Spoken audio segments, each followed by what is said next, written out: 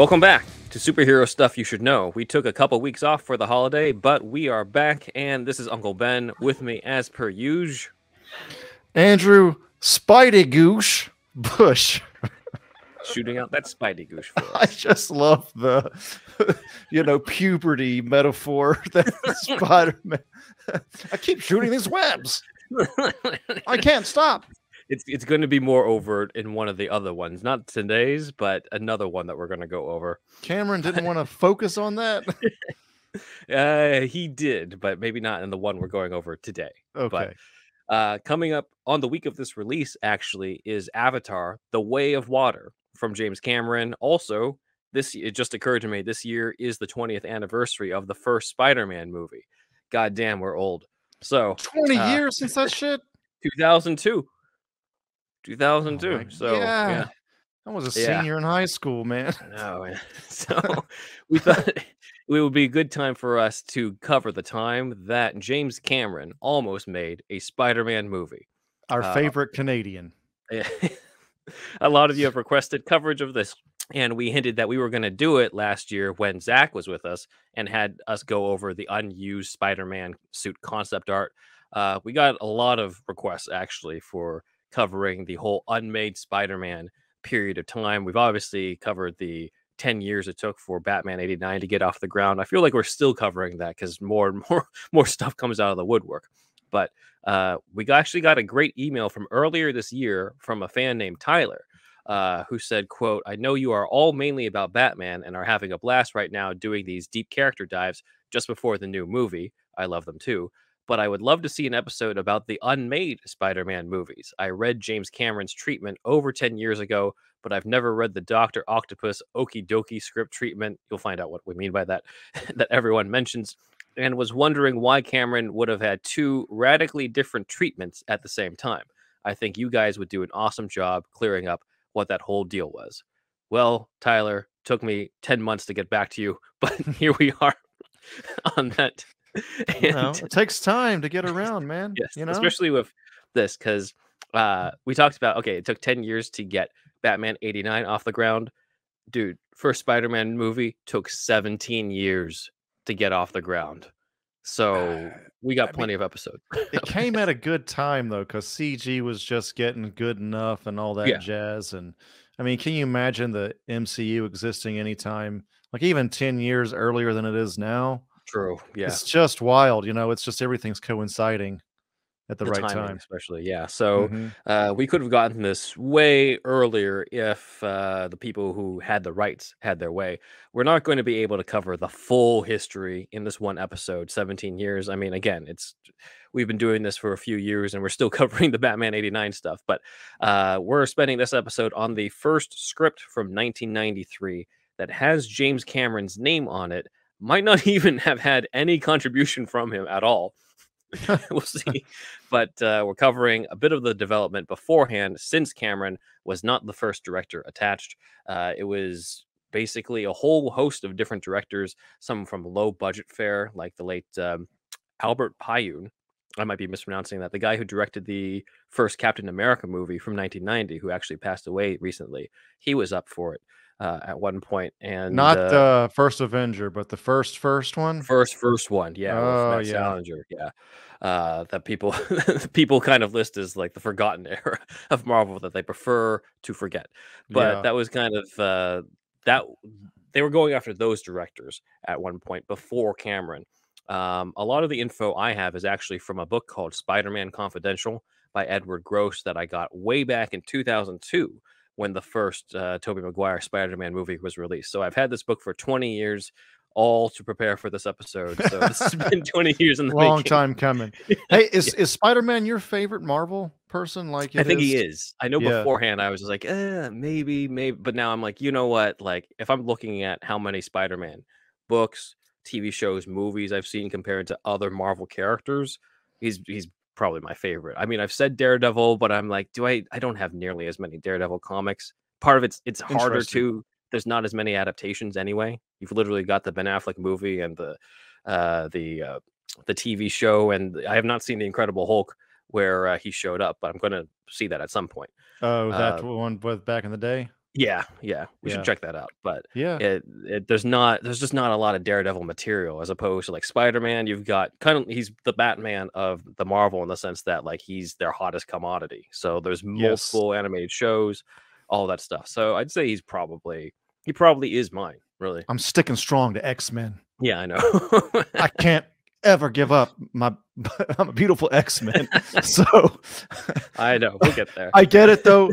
I mean, I will say No Way Home is better than all the X-Men movies probably, but but I still hold strong with them overall, like, Oh, yeah. as a property, Solid, and, solid. like, Days of Future Past was fucking sick, I That's thought, their peak, yeah. and First Class, Mhm. but yeah, No Way Home, I mean, yeah, I totally see why he's up there, although at the time of this recording, apparently there's, like, no good Spider-Man run in the comics, apparently, I've heard about and that too. like, half an X-Men run is good right now, like, out of It's the not a 20 good that they time. have?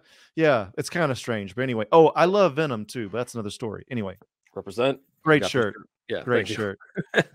shirt. For those seeing the video version, my background's different because I'm recording somewhere else, and I did find this shirt today in a drawer that I used to have. So I'm bringing this back. So a lot of this has been everything you see has been some time in the making, deliberately or not.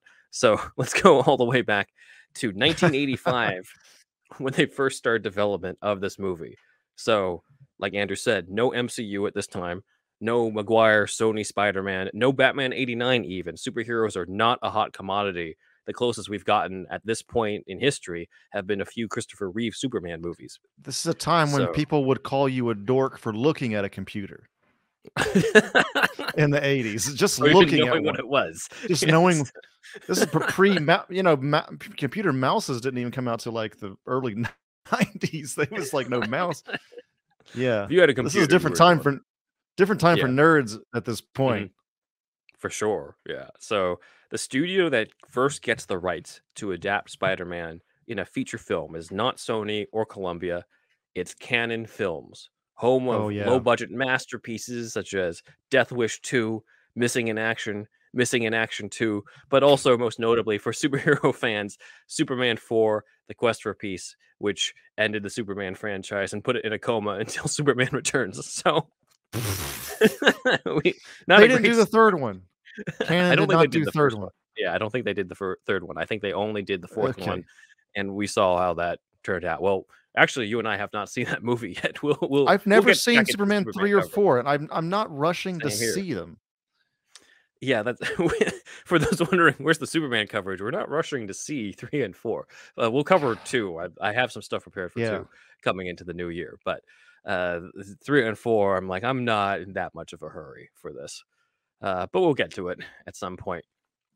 Canon paid Marvel $225,000 at this time for plus percentage of gross revenue for adapting Spider-Man. Obviously, it would have been way more later on.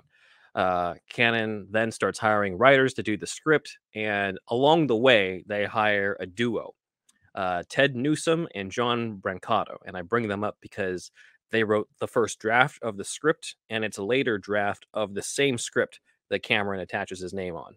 So the current draft we're going over today has 5 writers attached to it. These Okay. guys, Newsom and Brancato, a guy named Barry Cohen, brought in 1986, Joseph Goldmare, and James Cameron himself. Now, let's imagine this. First draft is written in 1985. Cameron is attached in 1993. So this script is it's got mileage for a while from 85 to Right. 93.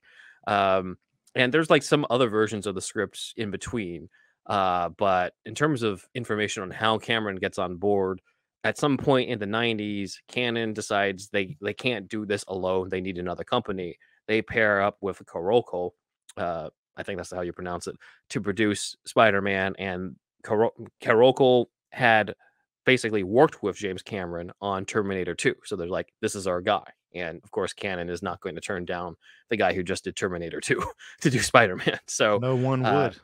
that's exactly how he came on. But what's weird is I can't find a lot of information on why Cameron's name is on this script. Actually, according to one of our fans, Bob Garland, he said, quote, the Cameron film was going to use the Sandman and Electro as villains, which will be in the next coverage script that we're going to go over. He just threw his name on one of the drafts. So I don't really know how much contribution Cameron had on this. It has his name on it, I but I mean, don't know if that's something somebody added. he was probably again, this is my speculation as a jackass on Mhm. the internet, but he had gotten some clout at that point, right? And he Yeah. saw worth in this fledgling thing called Marvel Mhm. and was like, "I'm going to put my name on this, not to steal the thunder from these writers probably, but to help it progress further in the Hollywood system to get it greenlit all the way and all that." You know Let's what I get this mean? done. Yeah. I'll sign my name to this in some way, be a producer or whatever it is, Mhm. put slap his name on it, and then, hopefully, it can see the light of day. Yeah. Yeah, that could be it. I mean, again, the source of this is a script online, and I don't know who necessarily wrote who wrote it in there. Like, I don't know if that was in the script itself or if somebody transcribes this and then just kind of threw in like, Cameron was attached at the time. I'll just throw his name on there too. Like, it could be a whole number of different things. So there's Because not much evidence to go on saying that he didn't really get into the weeds of writing this one. He just puts this his name specific on it. one, Yeah, yeah. yeah. So might feel like false advertising, guys, but I did definitely want to cover this one anyway because it does have his name on it. People would be wondering why I didn't cover this one first. So we're going to It's cover it. comprehensive. Yeah, exactly. So it says the one online says draft one written by Barry Cohen and Ted Newsom and James Cameron. Draft two, Joseph Goldmari, James Cameron, and John Brancato. Now, this is already weird because uh, the duo that I talked about earlier, they were a writing duo, yet the credits in this draft have them split up across different drafts. So that's kind of lends my theory that maybe somebody messed up when writing this or transcribing this onto the internet. But we're just going to go with it.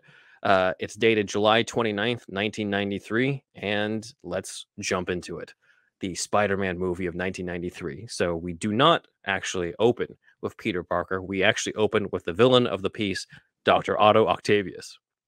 Now, it's been rumored for years that the plan was that it was going to be Doc Ock, played by none other than Arnold, which would have been cool and honestly a way better fit than Dr. Manhattan to me. Yeah. What is this still from, by the way? I gotta ask Dan, actually. This this is not Kindergarten Cop or I something. don't This think is it's gonna. something else. For some reason, yeah, that's the first thing that I thought. I'm like, Kindergarten Cop? No. So This yeah, is the let us. dorkiest I've ever seen Schwarzenegger.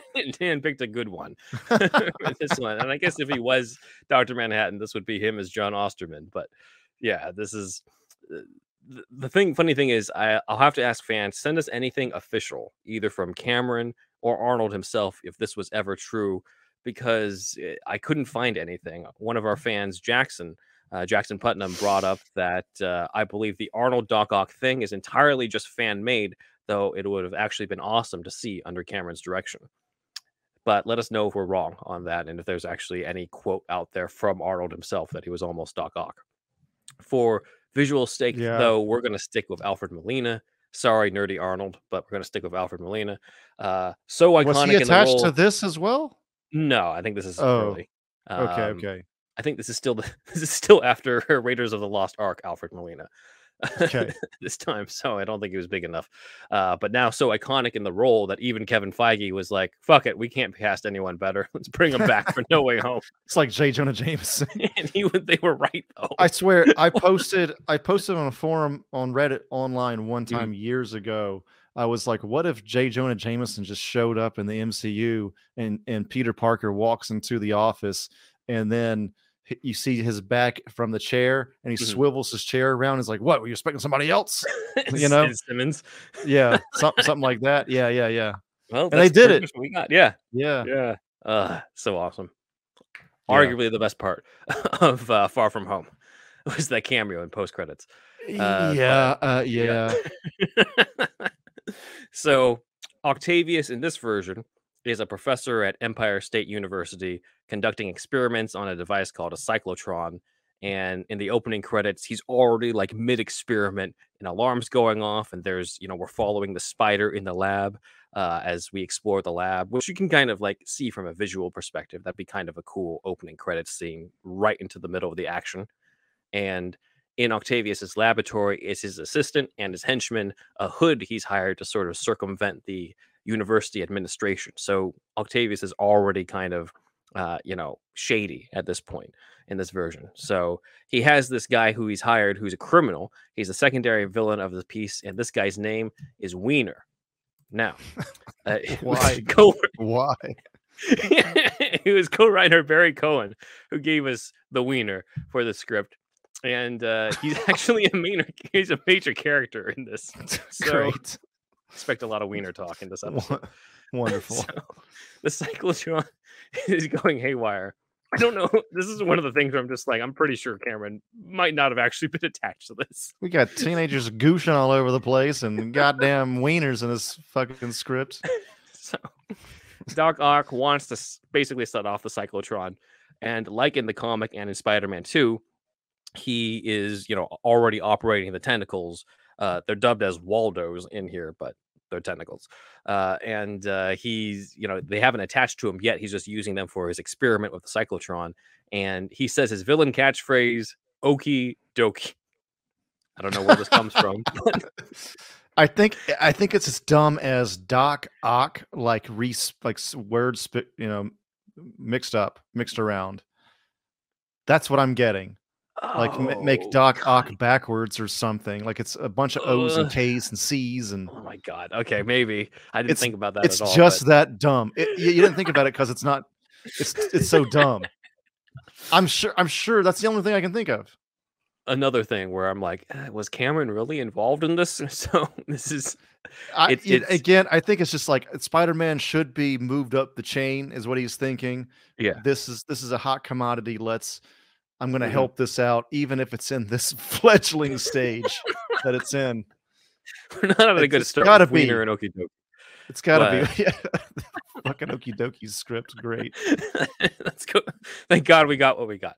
But this Okie dokie shit is all over the place in this in this script. So this is not the only time he says this, but he says it as the cyclotron is going off. And meanwhile, at the same time, we meet students at the university, including, of course, Peter Parker. By the way, that image was from Sausage Party. Did you ever see that movie? I didn't, but you're going to see a lot more of that. Oh my God. Just real quick, if you guys haven't seen that out there, sometimes it feels like the studio waters down a film. Not in this case. Just a mild spoiler, but they have a fucking like orgy at the end, I think. I heard about that. Yeah, it's so fucking wild. Anyway, back to the program.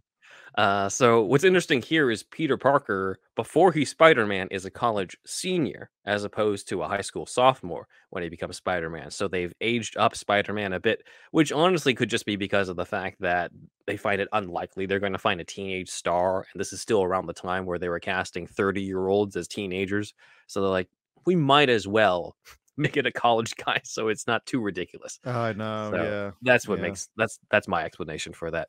The other characters we meet are Spider-Man's love interest in this, not Mary Jane nor Gwen Stacy, but Liz Allen from the comics, who was kind of adapted into Spider-Man Homecoming until it was revealed that she was Liz Toombs, the Vulture's daughter. That twist was the best part of that movie. But she's Liz Allen in this one. Then we meet Harry Osborn, who's described as a nerdy kid, so very different from the movie versions that we got to see. Harry is almost like Ned in the MCU movies for this script because he's kind of the tech support for Peter. Okay. Yeah. But there's we never meet Norman Osborn in this. There's no Green Goblin foreshadowing. He's literally here to just help out Peter. So they set up the next one. Yeah, potentially. So Peter clearly has a crush on Liz, tries to ask her out, but she already seems to be going out with Flash Thompson. So that classic dynamic is already established. That's in the comics. And as they're in science class, the school's lights start exploding because of Doc Ock's experiment. And everything shakes, and a fire erupts. Liz is trapped. Peter tries to rescue her with a fire extinguisher, but Flash takes it from him and douses the fire, and Flash is the one who saves the day. Son of a bitch.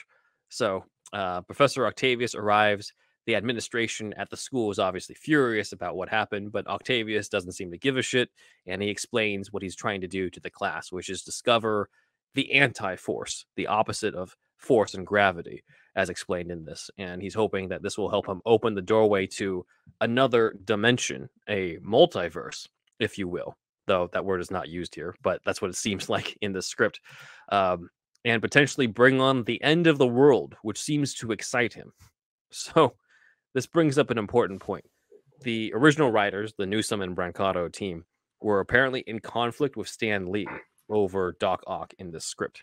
Stan Lee was like, make it true to the comics. This guy gets an experiment that gets tentacles to his body, and he goes nuts. And they're just like, we need something better than that. We need better motivation than that for the script. So, and then he goes crazy.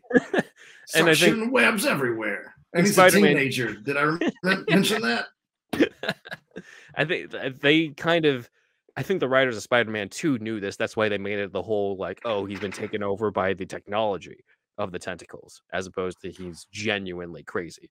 But it seems like Newsom and Brancato's solution for this was that let's just make him nuts before he even has the accident. This is making him fucking crazy. Good. That's good. That's a good update. It is funny though to me, where I'm just like, fuck it. We don't have to explain shit. He's already crazy. Let's just do it. So after this class with Octavius, who's clearly screw loose, we get a bit of Peter's life in that he's already working at the Daily Bugle, and he meets J. Jonah Jameson already. Jameson thinks that all of his photos are shit. They all suck. And he needs to come back, and Peter's just trying to, make some ends meet. And he goes back home to find Aunt May, who has let herself in. And the Aunt May in the script is interesting. She's kind of the precursor to the Ultimate Spider-Man Aunt May, or the Marisa Tomei version. Not in the sense that she's, everybody is lusting after her, but more in the sense that she's like the cool aunt who's more with it than Peter is, in a way. Right. So she's not like the traditional grandmother type in the old comics, or the Rosemary Harris version in the Raimi movie. Like these writers apparently did not like the comic version of her always being like the sick grandmother type, and they're like, let's just make this a more fun dynamic. So give an idea, like she's basically tells him, I'm here to kidnap you for dinner in Forest Hills, and he's like, I don't know, I'm not sure. And she's like, what, you have a date? And he's like, no. And he's like, then come on. So that's kind of her personality in this. And Uncle Ben kind of has a little bit of that personality too, where he wants to share a beer with his nephew, and Peter of course turns that down. So cool aunt and uncle thing, which is kind of cool, kind of fun, especially with what's going to happen to Uncle Ben anyway. It makes their death more more interesting if they're kind of cool at first, right? Yeah, so I think that was a cool update for this one. Now, of course, in the Raimi version, we get a very traditional, like, grandparent type dynamic with them that stays true to the Ditko comics. But here, I like the update.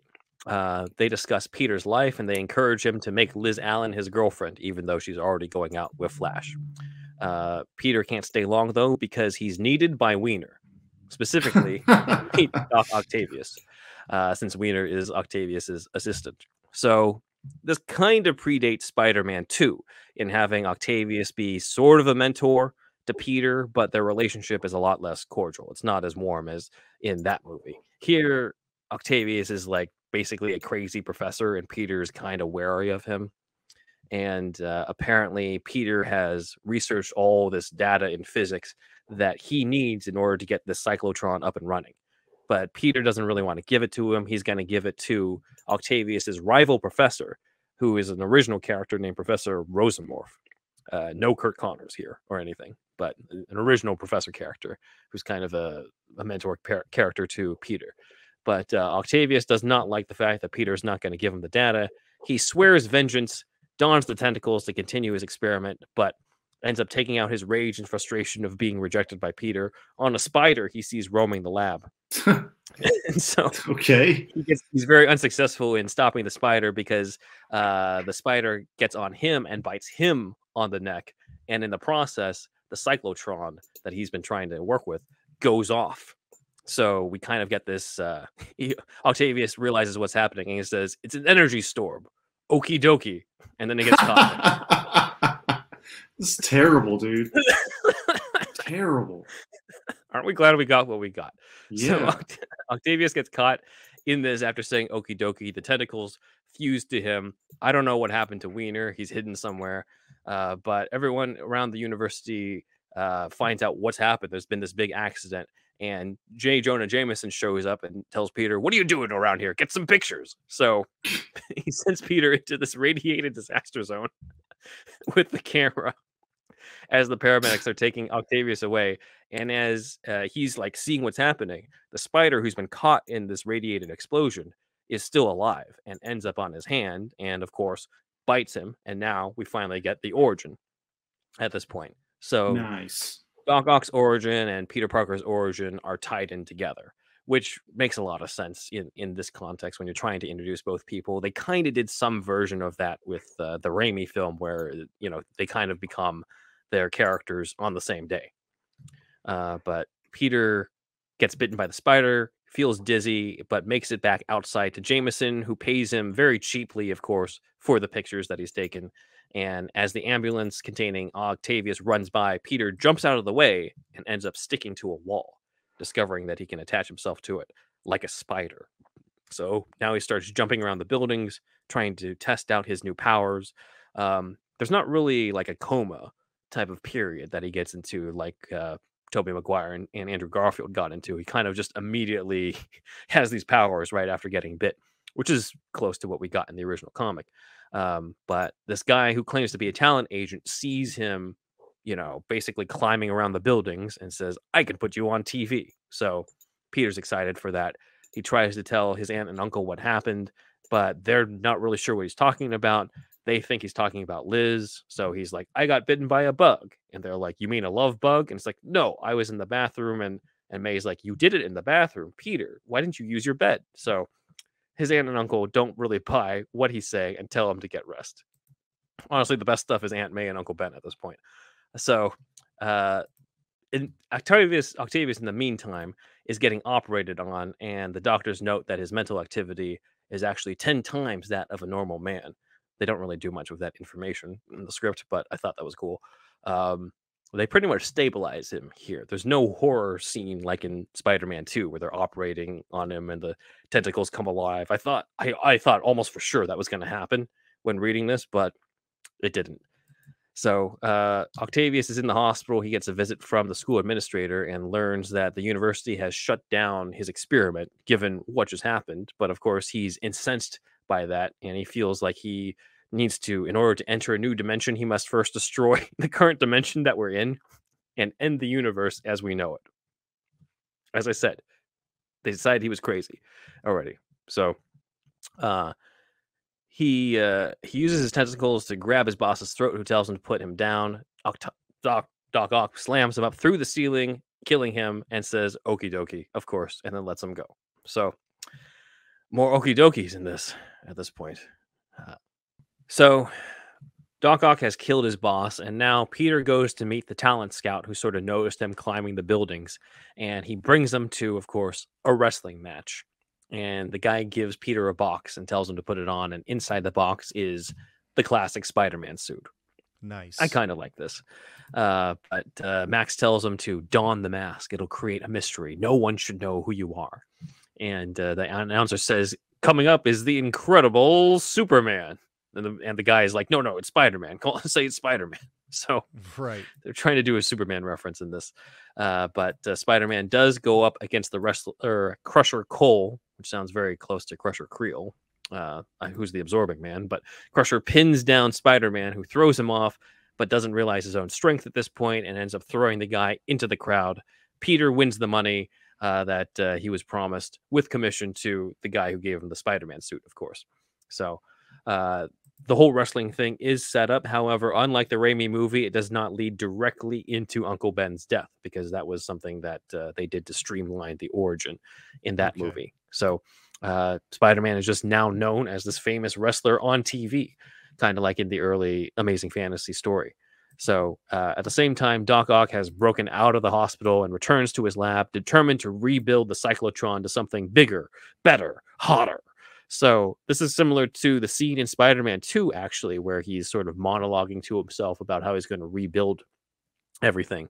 And then, of course, his buddy Wiener arrives and brings up that he saw that this new wrestler named Spider-Man has shown up on TV, and he was distracted by that. But Ock still pushes Wiener to get him the Parker data that will help him complete his work, even if he has to steal it. Otherwise, he will beat Wiener off. So Wiener tries to look for Peter, but finds Spider-Man, who intimidates him and puts him high up on a building. Big thanks to Dan for photoshopping this Nice. image. You guys got to see this video just to see what Dan did. Nice Photoshop work. So we have, let me explain this for Yes. the for the oral listener. We have a sausage party guy in a hood. And Literally the sausage party guy. What's Spider-Man doing at the bottom here? Oh, I think the context is from Homecoming, where he webs up the bicycle thief, and then he's Oh, holding yeah. up the bicycle, asking whose bike it is. So, Okay, but okay. it does look like he's about to beat him with the bicycle. Yeah, in this it looks photo. kind of wild, but this is funny. Good job, Dan. So yeah, Spider-Man's gonna beat Wiener with a bicycle. But in this one, it's Peter is intimidating Wiener and tells him like, don't come around here trying to harass Peter Parker and the Professor Octavius, who you work for. You can't have the data and stuff. So he's trying to scare Wiener off, and he drops him off and sends Wiener back home.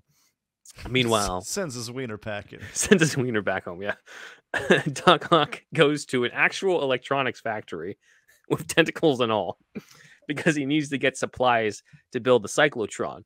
And the guy who works at the store is like, well, if you want all this, it's going to be $475,000. Doc Ock's like, I'll be back. Cut to Doc Ock robbing an armored truck so he can steal the money bags to pay this guy. I love at the that store. these were in this movie. They were, and the one that we did get, they were like they're like they could be in DuckTales or something. Like these money bags. They look needed the dollar sign. So yeah, they bags. needed the dollar sign. It's just about the only thing missing from it, right? Yeah, I was hoping that I told Dan like put the money bags in it so we can comment on it, but I forgot they don't actually have the dollar signs on them. I know. In my memory, I thought they did have it. I guess they don't. But everything else looks like a cartoon.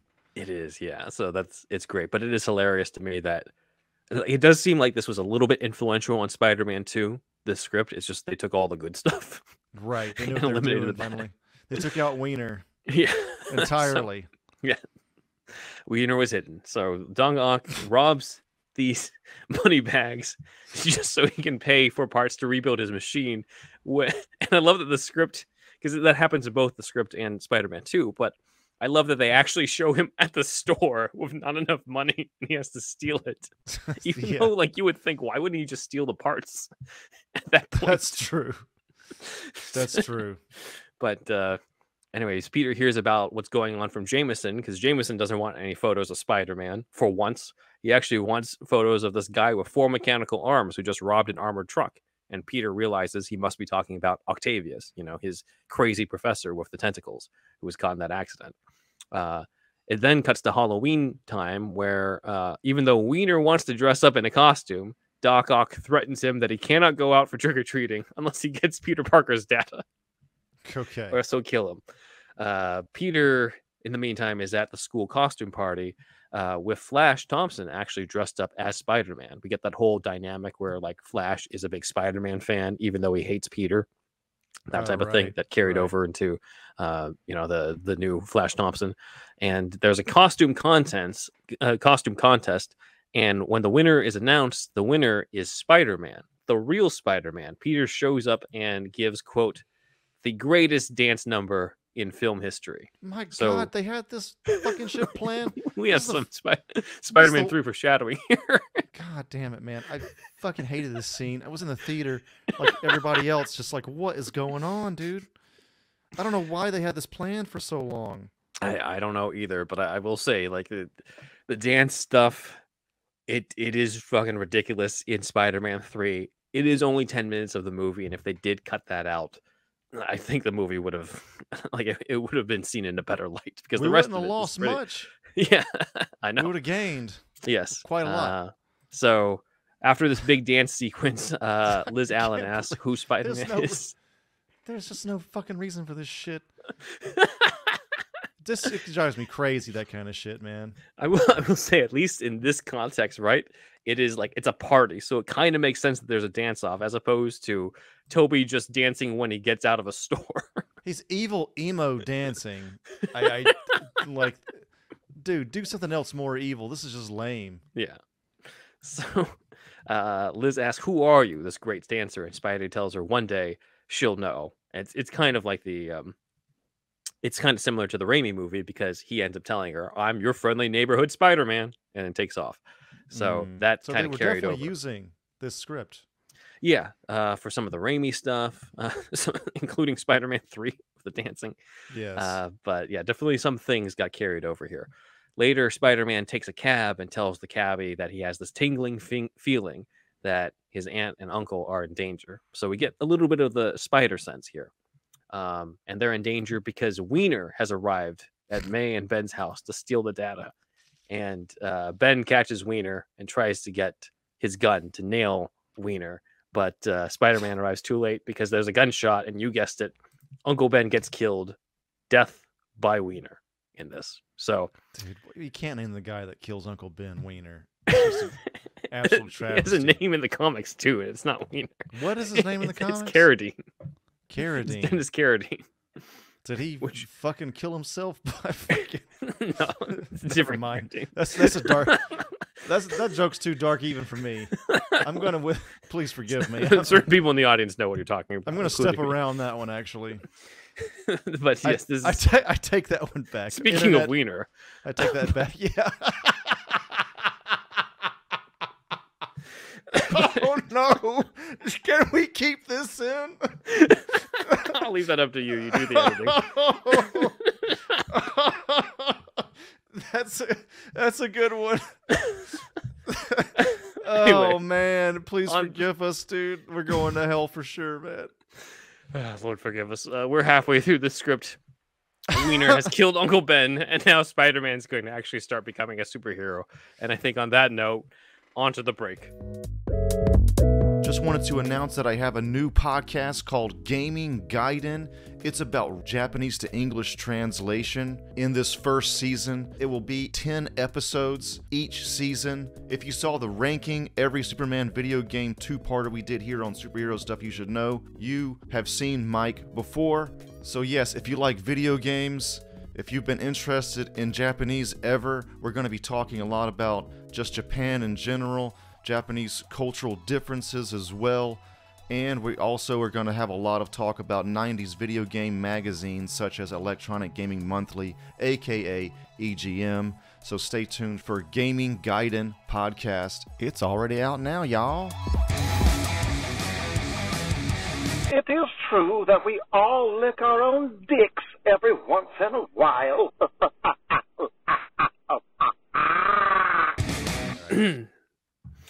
All right. And we're back. Uncle Ben has been killed by Wiener. Let's see what happens. They take Uncle Ben. They take Uncle Ben to the hospital. Peter and Aunt May find out that, of course, his uncle has died from his wounds, but not before revealing that the intruder in the house was looking for something in Peter's computer. So that gives Peter a clue on who it is. A detective reveals that they have chased Wiener to a warehouse.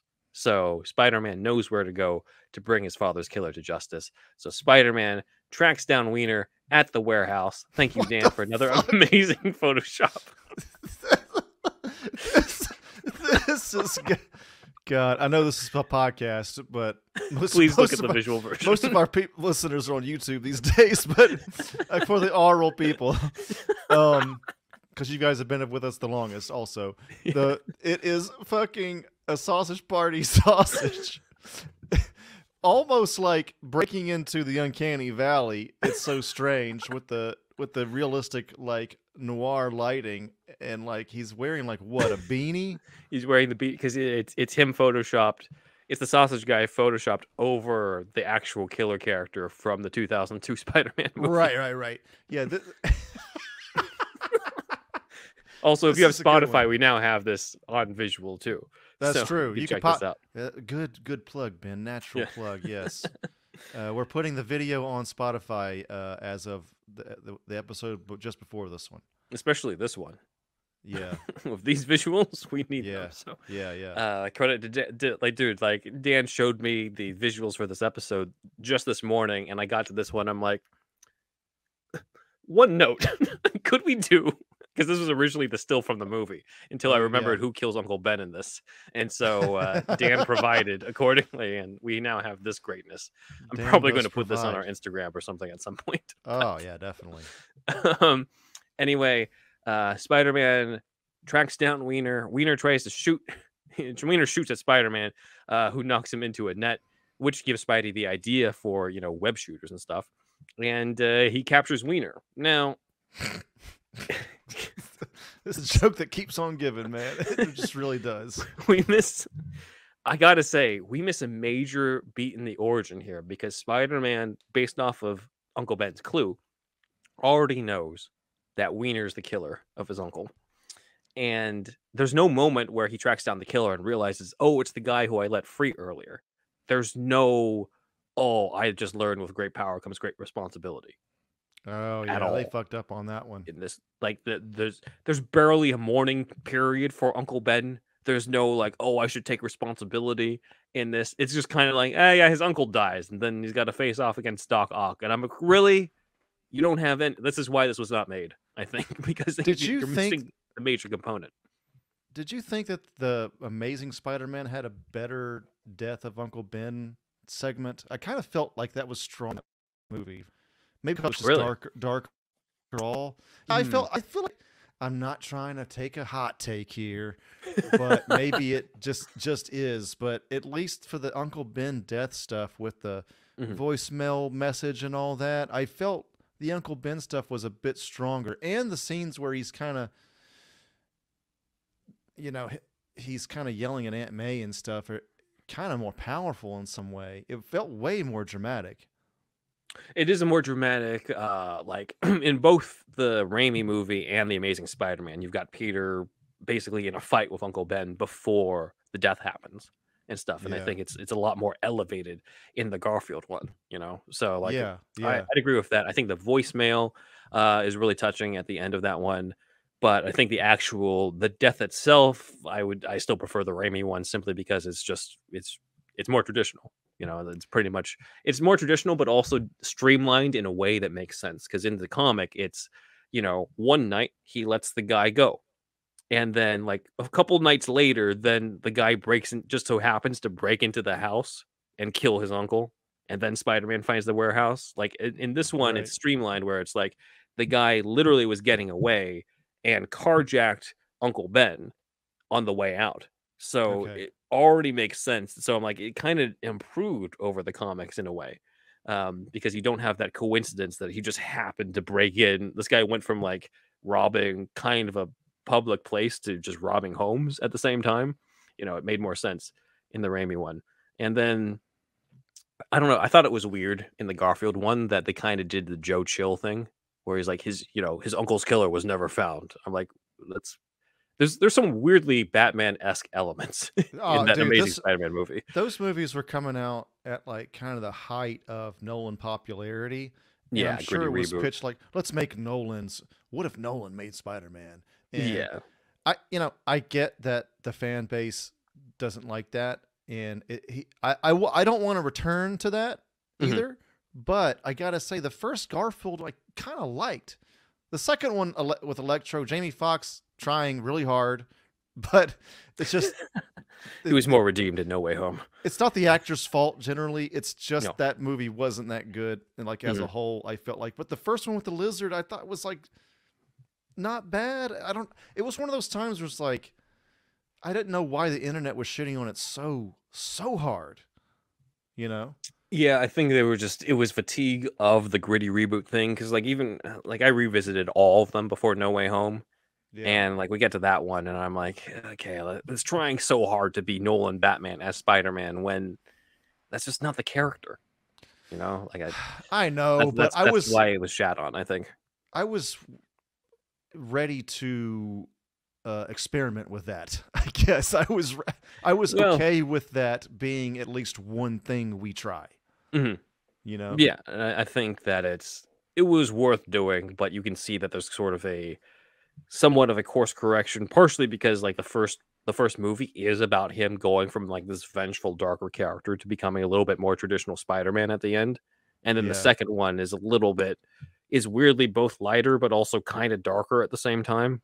Amazing Spider-Man 2? Yeah, while also being just a lot more of a mess story-wise. But I think when Zach was on with us, he brought up how he actually prefers the second one just for the characterization of Peter being better. And when I revisited those movies, I'm like, you know what? I feel like he has a point. I think the first one has a better story because the second one's just a mess because they're trying to build up way too much stuff. But I think Peter, like Garfield's a better Peter Spider-Man in the second one. So that's kind of my take on the Garfield stuff. I guess so. I did watch the Spider-Man cartoon a little bit, but like it wasn't like my main thing. It was always, as everybody knows, it was X-Men as far as Marvel stuff is concerned.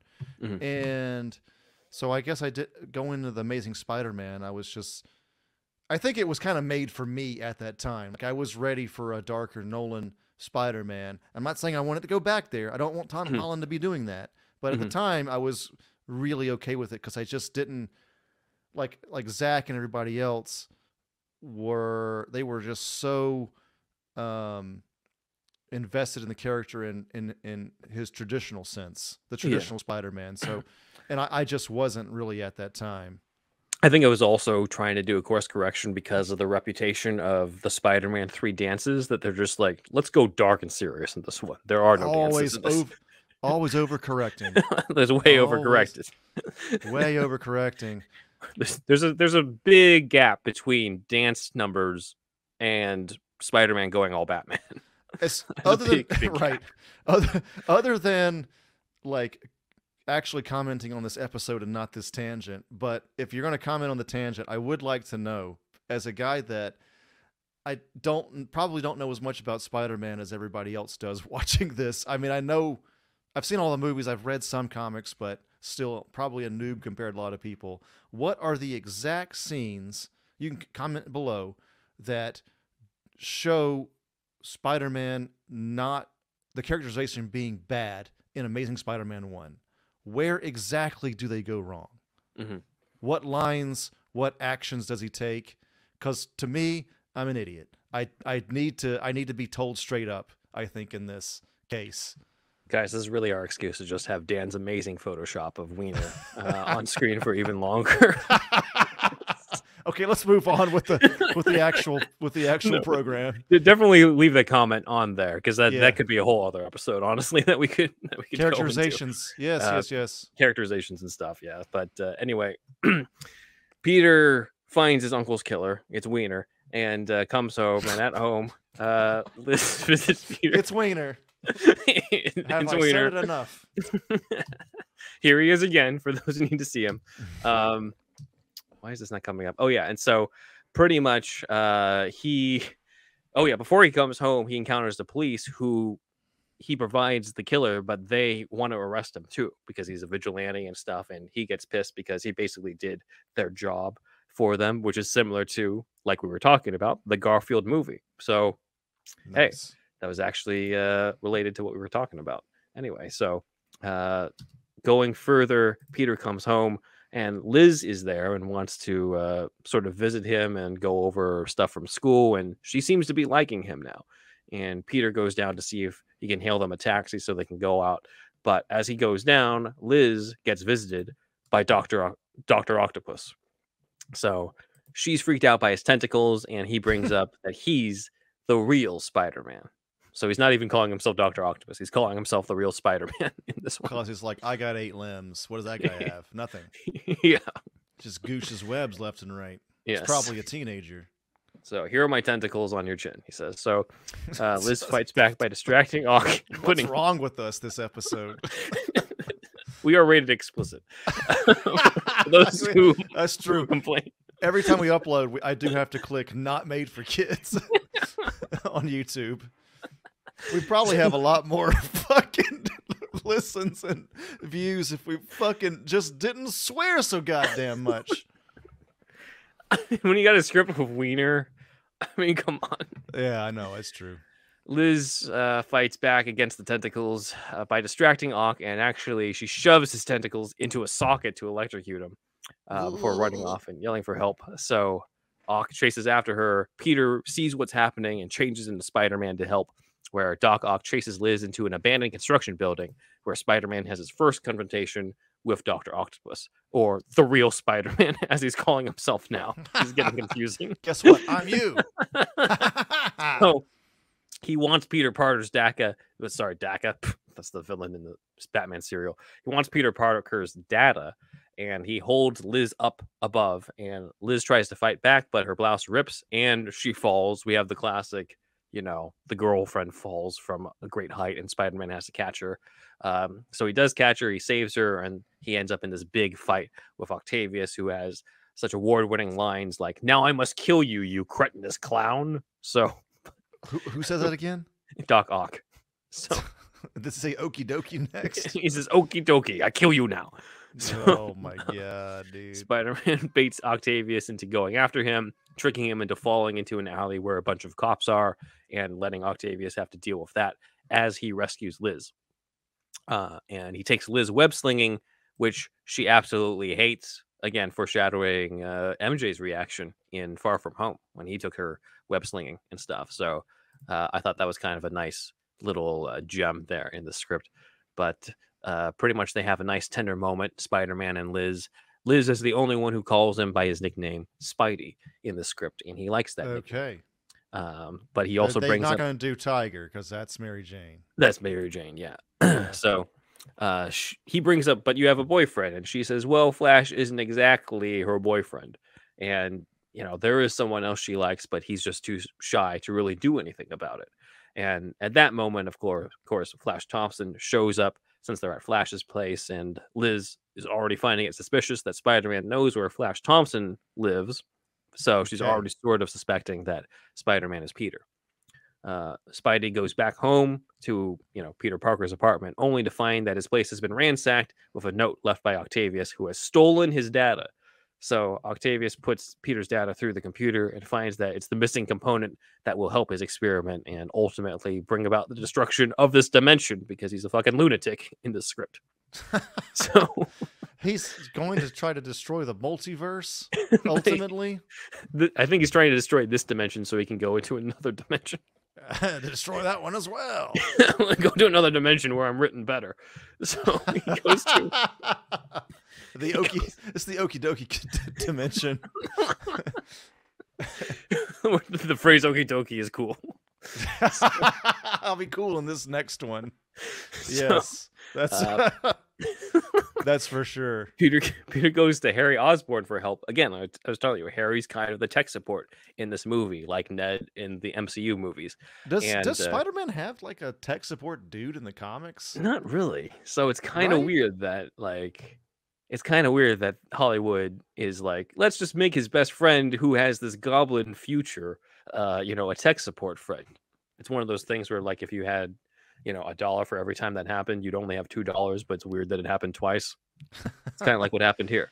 So I mean, it's not bad because you set up the drama that they're friends, they're close with each other, you probably know each other's secrets, gooshed a couple times together. but it's not in the script. It's a subtext. Subtext of all the wiener and tentacles. They teach you that in college. This is a very subtle script. It has a lot of beating of wieners and tentacles in this, so and web fluid. So. Fucking Jesus! Why is this such a ridiculous script? Who wrote this? Cameron. Cameron. This is why I'm like, maybe Cameron didn't do this one. Yeah. Well, he saw it and he's like, we got to elevate this. This is not right. I'm thinking of going in a different direction. Yeah. First thing, find and replace wiener. Replace it with Dr. Vagina. That'll be better. Representation, everybody. I'm woke. Sarah Connor. Peter and Harry determine that from this data that Doc Ock is going to use the subway system to get enough power for his experiment, and lo and behold, he does. So the the chaos erupts in the subway with trains flying into buildings and shit. So Spider-Man goes to rescue people. He ends up, just by coincidence, rescuing his Professor Rosamorph, Doc's rival, who has not really been in the script until now, except for a few scenes in the beginning. And Rosamorph now becomes a major character in this third act. So this ain't another pass, man. This whole script. Rosamorph tells them that Ock will need plutonium to pull off this experiment, and Spidey's like, "Where will he get it?" And the guy's like, "At the at the toxic dump." So Spidey has to go locate Ock at the dump. Not at like a NASA-like facility. It's at a fucking dump. It's at a fucking toxic dump in Jersey. Fucking, you could make a goddamn nuclear bomb with that fucking shit. You need you can't be a dump. I don't know. This version is at the dump. Fucking Area 51 or some shit like that. I don't know what to tell you at this point. I didn't write this. So Doc Ock carjacks a Corvette, and Spider-Man goes after him, and just so happens to run into Flash Thompson and Liz on the road. So Spidey lands on the convertible and has Flash chase after Ock, who's going to Jersey for the toxic waste. Ouch, if you live in Jersey. So we have a car chase, but Flash gets stuck in traffic. Spidey completes the chase by web-slinging over to the dump, where Spidey fights Ock again and even manages to snap off one of his tentacles. Ouch. But Ock throws Spider-Man down a well full of toxic waste, and Spider-Man catches himself, but he's out of web fluid. He has shot all of his wads at this point, so he cannot get any further up here. So you start shooting blanks after a while. Yeah, I know, seriously. Obviously. Flash and Liz arrive along with the professor dude. The professor's like, I'll help you, and you can have these other students help you too. So this professor shows up and saves the day to help rescue Spider-Man at this point. Okay. A big role for a guy who's not in the comics and has not really been in much of the script beforehand. Spider-Man calls Harry for help as Liz and Flash escape from Ock, which is pretty easy somehow. So they all sort of try to hack into Doc Ock's network to stop what he's about to do, but they need Peter Parker's genius in order to do it, and they're not smart enough, apparently. So Ock turns on the cyclotron. Another earthquake happens at the university, like in the beginning. Spider-Man arrives with the professor, but they're too late to stop Ock as he launches everything. The world's about to head towards destruction. The Anti-Force is here as Empire State University flies up into the sky. So, okay. This is an AI image that Dan rendered for us of a flying building. Yeah. So, man, concept artists and all that, like, yeah, it's gotten like a lot easier for them now. But also the competition with fucking robots now is ridiculous. I don't know. We just did for this one on that, but no, it's fine for us. It's fine, but for because like Dan. I was like, Dan, I need a picture of a building flying into the clouds. He's like, you mean like looking up at a building in the clouds? I'm like, no, I need a flying building. That's awesome, though. It's a cool image. It's amazing how good AI art is. It's so crazy. Yeah, it is. But still, support your local artists. But also, this is crazy. I think I kind of agree that it shouldn't be at Artist Alley and all that and comic conventions. Yeah. Like, let it be its own sort of fun thing without it infringing on anything artist-wise. Yeah. So inside this flying university, Spider-Man and the Professor go toe-to-toe with Ox. The Professor is basically Spider-Man's sidekick in this third act here. He succeeds in using, not Spider-Man, but the Professor succeeds in chopping off another one of Ock's tentacles with a fire axe, but Ox sends him through the floor, falling to his death from the university. So there goes that Professor. Rest in peace. R.I.P. So Spider-Man fights Doc Ock. Liz appears and she says the building is flying, which is a little bit foreshadowing of what Hawkeye says in Age of Ultron when Sokovia is floating up. Oh man, I saw that. No, I saw it twice in the theater, but I don't remember much about it, dude. It's a birth of vision, right? That's about it. Yeah, but there's also the part where Hawkeye is like, okay, so the city is flying. It's flying right now, and I got a bow and arrow. And I'm like, this is basically how he talks Wanda into being an Avenger. I don't remember that at all, dude. I think it's one of the better scenes is it? in that one. Yeah. Yeah. especially for her arc. But Yeah. it also gives Hawkeye something else to do besides shoot bow and arrows. Don't belittle yourself, man. So Liz and Spider-Man work together to sort of cut the cyclotron's power. Doc Ock isn't convinced that he's finished though, and he sees the dimension of light, the multiverse, the universe where okie dokie is a cool catchphrase, and he decides to go into that, and he ends up disappearing. And so that's the end of Doc Ock. But because of this, Spidey and Liz are trapped in a falling building. So Spidey uses his webbing to help break their fall, and he changes into Peter and helps her out of there. And they sort of float down into Central Park for the rest of the script, which is kind of nice. Liz hints that she knows that Peter and Spider-Man are one and the same, and so they kiss, saying that this is the end of a beautiful friendship. And that is the end of the Spider-Man script. What did you think? End of a beautiful friendship. And as they used to be friends, but now they're going to be lovers, I think. Yeah, that's cool. I like that. I mean, as we've been talking, it needed another pass. The find and replace Wiener entirely. That guy that probably would have been Weiner or something in the actual movie. That's still ridiculous. I know. It's too much. And then that guy that shows up, that rival professor, needs to have more of a first act presence. Yeah. I mean, it's not the worst thing in the world, though. You know, I feel like we've probably covered worse here on this channel. We have, yeah. And they obviously took all the good stuff for the other ones, so I mean, yeah, it was good overall. In this one, he has the canisters, or it's part of his body. The web. He has the canisters in this one. Okay, I remember that's what Cameron wanted to do, right, with his script. I guess that'll be the next episode. We'll see in the next one. Yeah. Yeah, because I remember people talking about that. I think it being part of his body a McFarlane thing. The what part of his body? Like the not needing a canister, just shooting out like Maguire does. I think it was Cameron's idea. No. Cameron wanted canisters, though, right? No, Cameron actually did want organic web shooters. As we'll see in the next one. Like Maguire.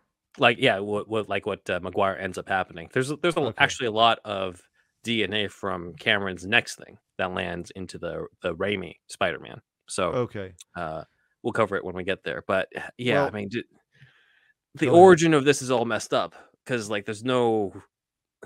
I mean, you don't necessarily need to have the literal words "with great power comes great responsibility," but if you're just going to remove the entire beat of oh my god, I let that guy go and he killed my uncle, right? I don't know what we're doing here. So you totally remove the soul of the whole thing. Yeah, this is basically now just an action movie of him fighting his messed up professor.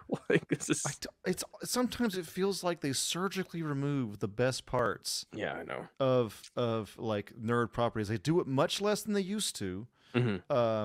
But yeah, I mean, well, anyway, yeah, this script is fine. Thank God we got what we got. How I know you couldn't go into detail in this episode, but how were the action scenes?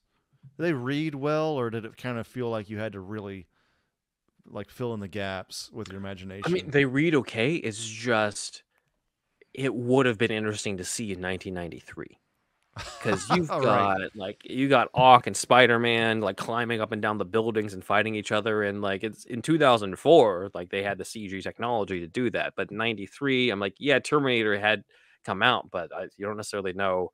And again, Terminator looks age-wise has looked great in terms of the effects, but I don't know what that would look like. So it would have been a challenge. It's interesting. It's kind of, you read it and from a 2022 lens, it's okay, I could see that happening, but then it almost becomes more interesting when you envision oh, this is 1993. What would this look like? So the action kind of like the fucking flying building, in 90, these days there's always miniature.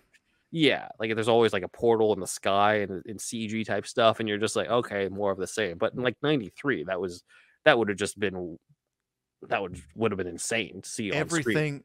Everything was practical, pretty much. I mean, I guess the T-1000 did exist and all that, but yeah, it would have been probably mostly practical. All the the tentacles and everything, all that movement. That would have been the movement of that without CG. Oh my god, dude! I can't even imagine how they would have done that because you would have to Yeah. suspend the actor and then also move the tentacles in real time. Yeah, Not prosthetics yeah, it's layered with insane. like basically what I read because these screenwriters, the Newsom Brancato team, talked a lot about like here's how you could pull this off. And for Doc Ock, they were thinking put the actor in prosthetics layered with a fully extended like miniature thing of the arms that are like stop motion or something. I'm like that sounds like hell in order to actually do production with it, but It would be insane. Yes. yeah, that's what they had in mind at the time. And of course, remember this is Canon Films. Right. They This didn't is have the not budget. people with a ton of money. Yeah. So this would have been on a budget. So I don't know what this would have looked like. They did if they He-Man, pulled this right? off. Canon did He-Man. I don't know. I'll have to think take a they did. look. But yeah, I mainly know them because of this and Superman 4, Quest for Peace. But yeah, this is one out of many scripts during this time. There's an earlier draft actually of this that we can cover another time. That I don't. Wiener's not in that one because that was Oh, they had to add it to this one. Cohen added the Wiener to the script, but that was not in the original one. But yeah, there's a whole history. Mr. Eli Mack, one of our fans here, said, quote, from the development in the early 80s where Stan Lee himself wrote a draft for producer Roger Corman in Orion Pictures to the draft that had Spider-Man be a werewolf-esque creature with Menahem Golan and Joran Globus at Canon Films, to the draft by Ted Newsom and John Brancato with Doc Ock as the villain, to the rights going to Kuroko Pictures with James Cameron potentially rewriting that draft. Potentially noticeably is in quotes because I think Mr. Eli Mack is also unsure how much Cameron had a role in this one we talked about. To James Cameron's script treatment with Electro and Sandman. I've researched this history too much and would love to hear your thoughts on the history. Well, Mr. Eli Mack, again, it took us a long time, but we finally got here to at least one of them. And we'll be going over the James Cameron scriptment with Electro, Sandman, organic web shooters. We'll be going over that actually in a couple weeks because we've got our Christmas special first coming up. Woo! Hint, Hinting. hint. Hence. Yes.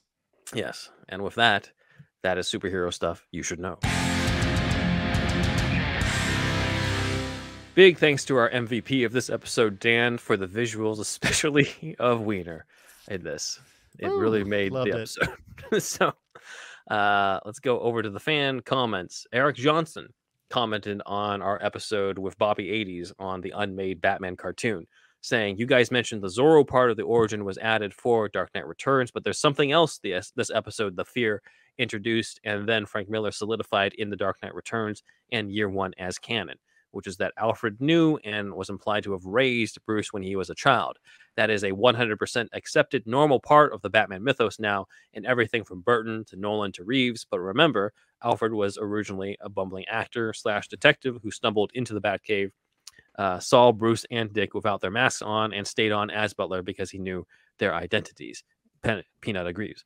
Yes, he does. This episode before Frank Miller is the first place ever to suggest that Alfred was around before Dick Grayson and was more than likely a father figure to Bruce growing up.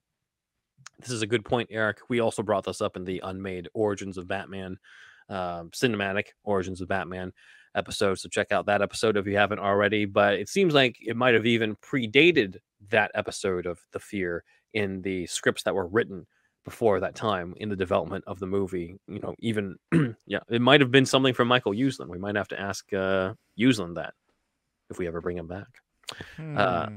So Eric brings up that in reference to the fact that I brought up, like, hey, doesn't Robin already know Batman's origin in this episode of The Fear?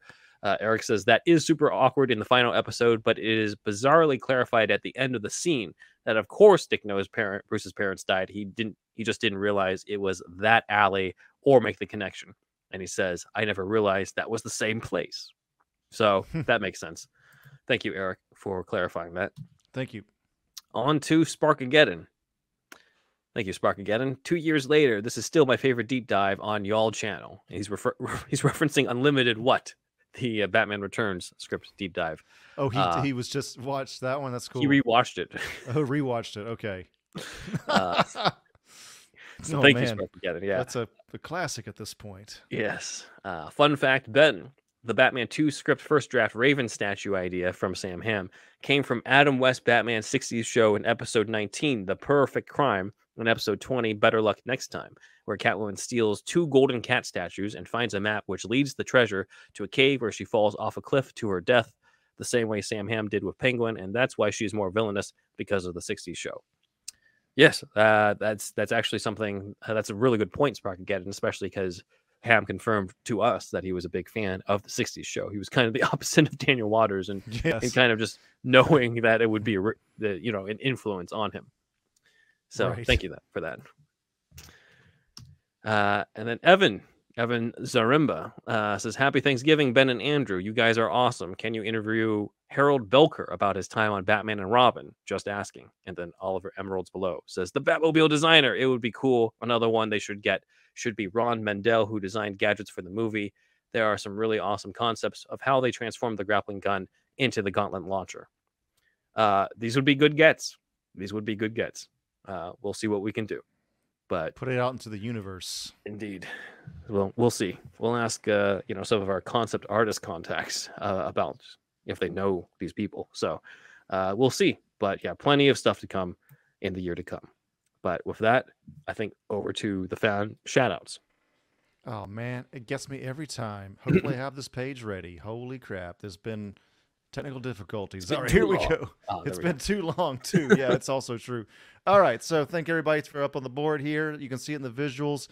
Some of our more recent people are, thank you to Yusuf A, Kevin R, Derek O, Mark M, Renee V, and Braxton W. And our other supporters as well. Thank you as always, everybody. It's been a while since we said something to Kooky Noms. Thank you, Kooky Noms, one of our longest people.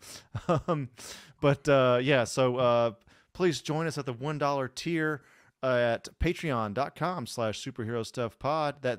That'll get you that there shout out. And then and on the board as well. And then the $5 tier gets you the whole other show. You've been seeing parts of a lot of these. That's true. Yeah. Released recently, so you get a taste of what it's like. Still trying not to release episodes of that, but yeah. So it's a whole other show, and it's every Friday. This show's every Monday, and check it out. And yep. Then we have the $10 tier, which is the monthly meetup, and you can meet up with us monthly, where we have a topic to discuss, and it's like a Zoom-like call and all that kind of jazz. We have some kind of merch over at Redbubble, superhousepod.redbubble.com, and something or other at superhousestuff.threadless.com. Big thanks to Alex from What Mean Podcast for getting some of the merch. Yes, we're still working on maybe updating our art here, yeah. So anyway, artwork by Stephen Santa Cruz. And please send us your audio. And thanks, Alex, by the way. Sorry, I glossed over that. But anyway, send us your audio to superhousepodcast@gmail.com. Any kind of audio bumper would be great. And then I'm Thunderwolf Drew on Instagram. Thunderwolf Drew on Instagram and Twitter. Thunderwolf lives on YouTube. ThunderwolfDrew.com has my whole portfolio except for AminoRecon.com. And that is basically Power Rangers Meet Strangers, y'all. It's not a Power Rangers fan film, but that's like a quick elevator pitch to get the idea across as to what it is. It's on Indiegogo right now. We are trying to fund a whole episode for this show. We want to have a series, but this first Indiegogo campaign is to get funds for the first episode for the series. And there's a pitch video on there. You can see what we're going for. Think of like X-Files, a little bit of Men in Black too, actually.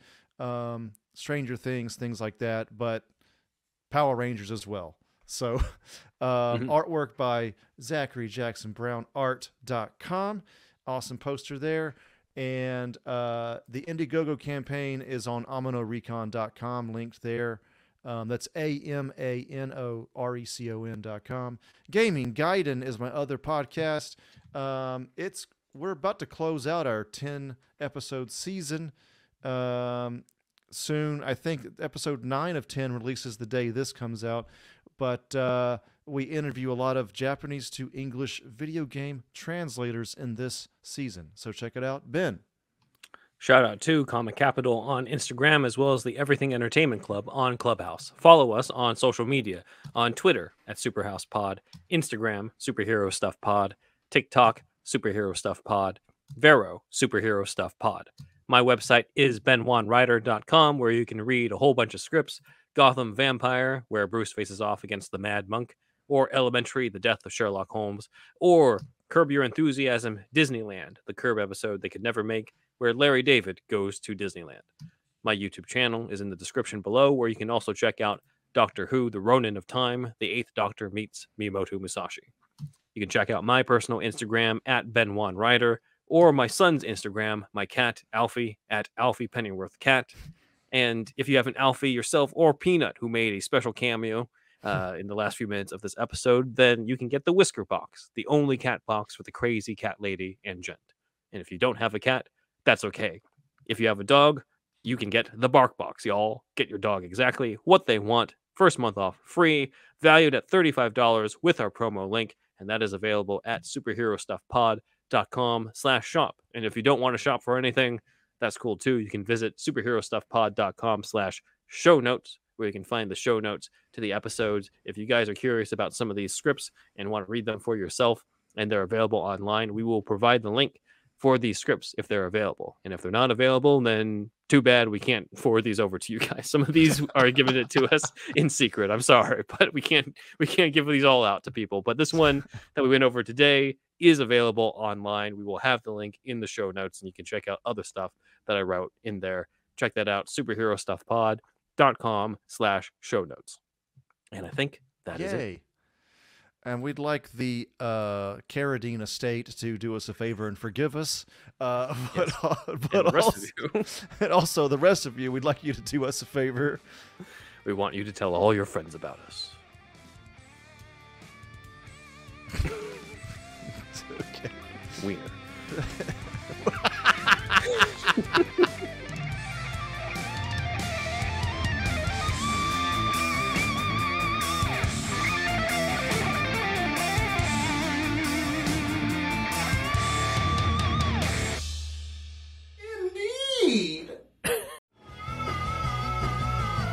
You're listening to the Geekscape Network.